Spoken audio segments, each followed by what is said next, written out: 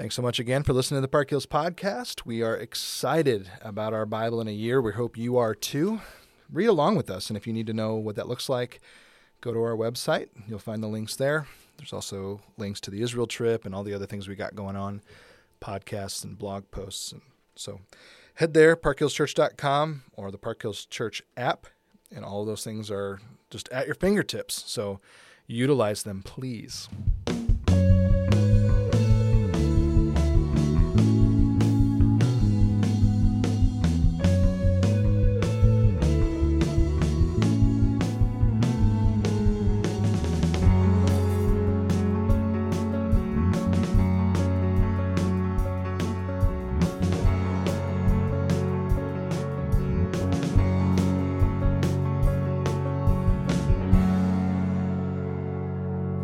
You know, Joshua's a fun book to look at in some respects. It's also harsh, as I mentioned in the message. But Rahab is a fascinating character. Very much so. You see some interesting things going on here. And here we have sort of we have a town prostitute really becomes sort of heroic in this storyline, even to the point where she shows up in Hebrews 11.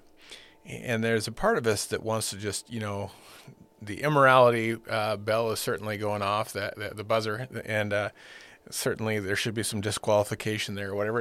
And into my mind went down a few roads of going, okay, would it have been that just the immorality of her lifestyle makes her a willing person to lie? You think about this, okay?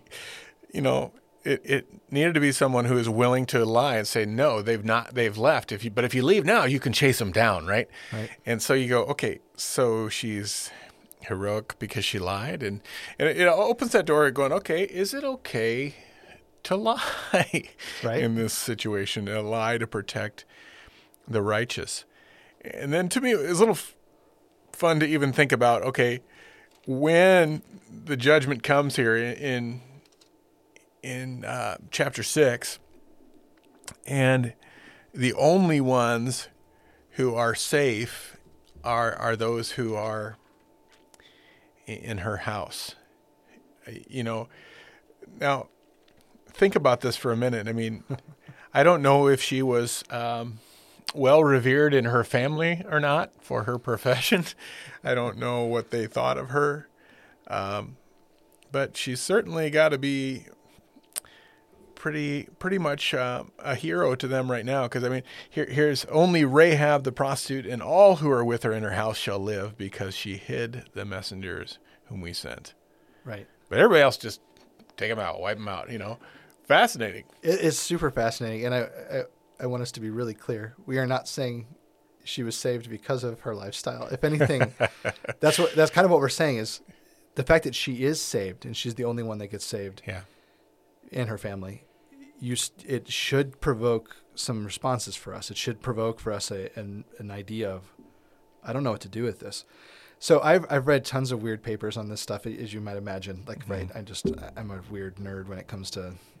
I spend way too much time on some of these things, but one of the ways to translate the same word that when we talk about her profession, right? One of the other ways to translate that word is innkeeper, which is a little less scandalous unless you're like, wait, oh no, it's not less scandalous. It's just giving you a better version of that. She takes hospitality a bit too far. Yeah. But it is one of those things where you go, okay, what do I do with this? And her keeping an inn means weird things are happening in the house that shouldn't be. And then God uses her in a positive way by saving the spies, and she's allowed to then be saved because of her faith in Yahweh, right? I mean, that's the key there. But then the question becomes, all right, so then is it okay that she lied? And folks, we aren't going to answer this for you. There is centuries of scholarship on this. The debate is lively. One of the questions that we had in an ethics class, I took an Old Testament ethics class, and one of the discussions we had was, if you got taken prisoner and you had the lives of everyone on a submarine and you had, or to lie? Which one are you going to choose? And, if we're going to follow God's will and we're stuck in this position, what do we do? I don't know, Yeah, certainly she sees that God's the winner in this battle, and she's going, I'm with you. Right. We fear you for good reason, because we know and we've heard of you. And that might be, just realizing that becomes enough for her to go, I'm more than happy to cover you guys in that way. And certainly the Lord uses all types of people, doesn't he, in all sorts of circumstances. But and in Hebrews, I'll read the verse, she's not actually given props because she lied. And I think this is one of those things that we really have to wrestle with, because one of the things we talked about in one of my theology classes was, what if she would have told the truth? What if she would have said they're up on the roof? Do we believe God could have protected them? Absolutely. Right? I mean, there would have been another way. An angel could have blinded those guys. I mean, that's what happened with, the Lot story. So full honesty, we don't know how the story would have ended, but what she's given props for in Hebrews 11 verse 31 is, by faith, Rahab the prostitute did not perish with those who are disobedient, because she had given a friendly welcome to the spies. So she's given favor because she's showing hospitality to the other, which is such a great biblical concept, right? This idea that those who are not like me, I'm going to show them hospitality even though they don't deserve it. Yeah. And in showing hospitality, then, she is given freedom and safety and so is her family. Yeah, and then the whole family gets... So it's back to your point in the beginning of this. Just imagine the family mocking her at dinner time, and... they're like, well, so what, you're with the Israelites? They've gone around the city 6 times at this point. Nothing's happening. Here we go. And she's like, no, I trust Yahweh. He's the one true God. And, maybe they were mocking, I'm painting them in a negative light because it's just more fun to do it this way. But who knows how any of this conversation could have gone down. But they could have said, look at what you've done with your life. You've totally thrown it away, all that kind of stuff. And then the walls cave in and they're all standing there. And the Israelites grab them and say, all right, come with us. I imagine her little nephew or whatever going over to the window going, hey, you got this red thing hanging out of here. Let me pull it in for you. No, leave that out. you don't want to take that out of there. That's where my mind goes. Yeah. I think one other thing, Chris, to talk about just with Joshua is it's weird to preach on Joshua and not look at Joshua 24, 14 and 15. That really probably clearly the most famous verses that you find in there, and they're cool. I mean, verse 14, now therefore fear the Lord and serve him in sincerity and in faithfulness. Put away the gods that your fathers served beyond the river and in Egypt, and serve the Lord. And if it is evil in your eyes to serve the Lord, choose this day whom you will serve, whether the gods of your fathers served in the region beyond the river, or the gods of the Amorites in whose land you dwell. But as for me and my house, we will serve the Lord. I think there are many Christian households that have that last phrase up on the wall somewhere, and I love it, and it's applicable in that regard. But I think, again, you always have to go to what's appropriate. I mean, we think of some of those famous Old Testament verses, Jeremiah 29:11. For I know the plans I have for you, plans to prosper you, not to harm you. But, and we always want to say, okay, that's my promise. But really, the heart and soul of what was said there is great for us. Say, okay, as for me and for my household, we will serve the Lord. That in itself is a wonderful declaration to repeat and to embrace, for sure, even though it's he's speaking to specific people in a specific circumstance. Well, and it goes back to what we've talked about in other podcasts, this idea that there is no other God but God, and so he is to be served completely. Don't act like everybody else does. Don't do what everybody else does. And he's even talking about here other Israelites. Right? And the ones who decided to serve the gods of Egypt, the ones who decided to serve these gods or these people. And Joshua's just saying, that doesn't work for you. So stop trying to make it work. Just serve the Lord. The Lord is the one who will be completely served. And if you serve him, it will go better for you. But even if it doesn't go better for you, my household and me will serve the Lord. It kind of reminds me of characters we're going to get to way later, Shadrach, Meshach, and Abednego.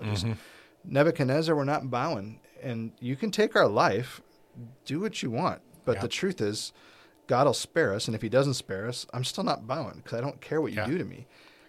Yeah, that's that declaration lived out. Mm-hmm. In its most, dare I say, heated intensity. Just, no, not going to do it. I'm serving the Lord only. I'm curious here because I did some prep on this a couple of days ago, but I didn't think about this. But the word river is capitalized in ESV. Did you notice that? So while you're talking, I'm just sitting here looking to see if that is the River Jordan. I'm guessing it's probably the Tigris or the Euphrates. I might even be talking about Abram's family way back in the beginning, right? Because you remember... Yeah, both times it's capitalized. Abram has to move away from his family, which also means he's going to move away from the household gods and all the other things that his father were serving. Yeah, Haran. And so you look at that and you go, interesting. So I'm doing my research on that right now as we're sitting here talking. I'm not getting anything to tell me for sure, which is not helpful. But I think it's interesting that basically the idea here is you're moving into a new land. You're going to, we just conquered it. That's what Joshua's saying. We just did our work. I want you to totally conquer the land, and I want you to do what you're supposed to do, and I want you to serve the one true God. And when you serve the one true God, this is the way to go. The problem is, and Mark, you might help me here, do the Israelites go on and serve the Lord their God in an amazing way? Well, the Israelites have a storied past. Okay, so that's a no. Do the Israelites honor only Yahweh with the days ahead that they have? Yeah, the Israelites get confused. Many times. I'm trying to be as nice as I can. You're being very generous and wonderful. But it's really the story that leads us all the way to Jesus on the cross. This idea that they will not serve, even when they think they're serving the one true God, when he's actually walking with them in the flesh. A number of the Jewish religious leaders can't handle it. And please understand, I think sometimes I had a conversation with someone about this the other day. I think we tie Judaism and Israel up and just call it evil. Yeah. But Nicodemus comes to the Lord. No, right. You've got all these, every disciple was a Jewish kid to start with. So there's this element of the church is not Gentile. We are mostly Gentiles now because there's way more of us than there are Jews. But it's not like the family was ever not them. Like they're allowed in. Yeah. But the religious leaders at the time of Jesus just can't grasp with the fact that he is who he says he is. Yeah, they fought it so hard. So ironically, they serve other gods instead of the one true God. So even the end of the story, this is basically just another thing that they're dealing with. So yeah, Joshua, it's an interesting book. And when you think about the rest of the story, it gets kind of depressing, doesn't it? Yeah, it does.